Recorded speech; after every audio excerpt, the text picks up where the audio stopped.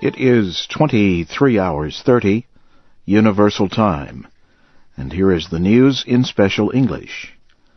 British Prime Minister Gordon Brown has announced his resignation. Queen Elizabeth on Tuesday appointed the leader of the Conservative Party, David Cameron, as the new Prime Minister and asked him to form a new government. Mr. Cameron later spoke to a crowd near the government headquarters in London. He said he accepted the Queen's request. He said he would form a coalition government with the Liberal Democratic Party, and its leader, Nick Clegg, will be Deputy Prime Minister.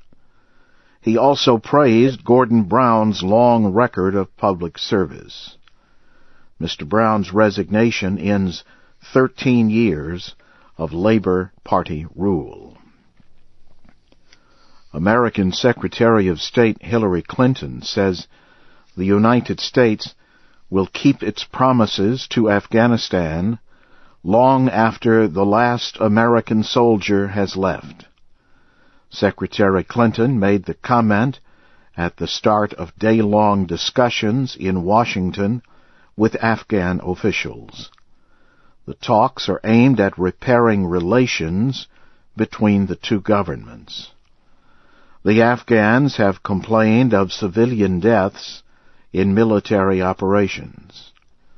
The United States has criticized possible corruption in the Afghan government and in the presidential election.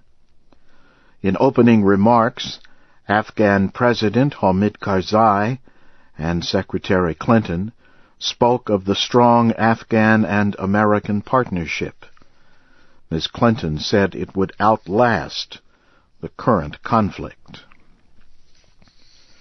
Iraqi officials say 2 explosions in Baghdad have killed at least 5 police officers and wounded 14 others. The explosions Tuesday took place in a neighborhood in southern Baghdad that is home to a Christian community.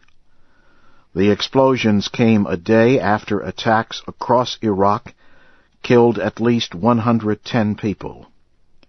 It was Iraq's worst day of violence this year. Iraqi officials have blamed al-Qaeda-linked militants for Monday's bombings and shootings. The attacks also wounded hundreds of people in 9 Iraqi cities and towns. There has been no official claim of responsibility. In Thailand, Prime Minister Apisit Wechachua has appealed for an end to 2 months of anti-government protests in the business area of Bangkok. He warned that they must leave by Wednesday or face what he called necessary action. Anti-government protesters say they will not end their demonstrations until the Deputy Prime Minister faces charges for a deadly campaign against the group.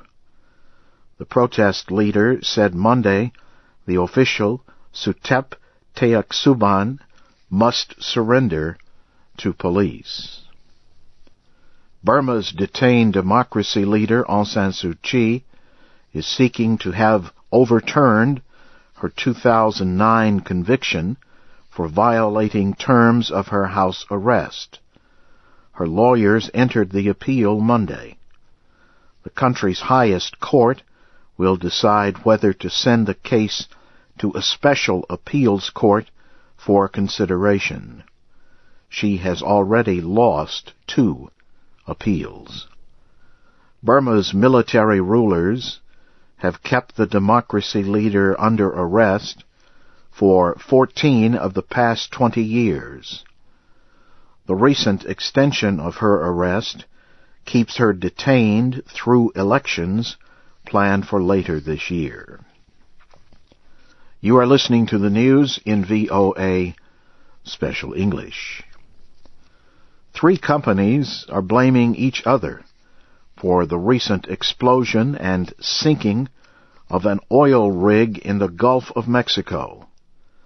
2 committees of the United States Senate listened as officials from BP, Transocean, and Halliburton traded accusations Tuesday.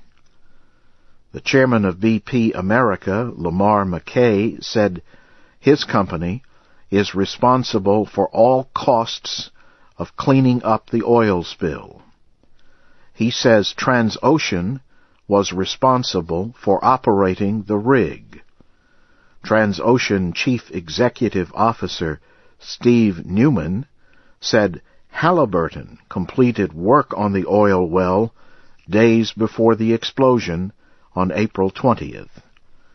Mr. Newman called the accident a catastrophic failure of some of that work. But Halliburton President Tim Probert said his company performed its duties as BP ordered. Russian news agencies now say 52 people are reported dead from 2 methane gas explosions at a coal mine in western Siberia. Officials say 38 miners are still missing. They say those who may still be alive in the mine are threatened by rising water. Russian Prime Minister Vladimir Putin met with injured miners at a hospital in the Kemerovo area of Siberia. He also has visited the Raspadskaya coal mine to inspect the rescue operation. Mr. Putin has demanded a detailed investigation into the accident. Among those killed were 19 rescue workers who had entered the huge mine before the second explosion. Administration officials say President Barack Obama has promised to hold Israel and the Palestinian Authority responsible for any actions that destroy trust during planned peace talks. A White House statement says Mr. Obama made that comment in a phone call Tuesday with Palestinian President Mahmoud Abbas. Mr. Obama urged both parties to negotiate seriously and move from United States negotiated talks to direct negotiations as soon as possible. Sudan has asked the international police agency Interpol for help in arresting the leader of the most powerful rebel group in Darfur. The Sudanese media center reports that the justice minister said Khalil Ibrahim should be arrested wherever he is. The news agency says the leader of the Justice and Equality movement is wanted for a deadly attack in 2008 in Khartoum and Omdurman. The United States and China are set to restart human rights talks this week for the first time in 2 years. The Assistant Secretary of State for Democracy, Human Rights, and Labor will lead the American team. China's delegation will be led by Foreign Affairs Ministry Director General for International Organizations, Chun Shu. And now briefly, here again is the major news of the hour, read in VOA Special English. Britain's Queen Elizabeth has appointed Conservative Party leader David Cameron as the new Prime Minister. Secretary of State Hillary Clinton says the United States will honor its promises to help Afghanistan for years to come. And Iraqi officials say 2 explosions in Baghdad have killed at least 5 police officers.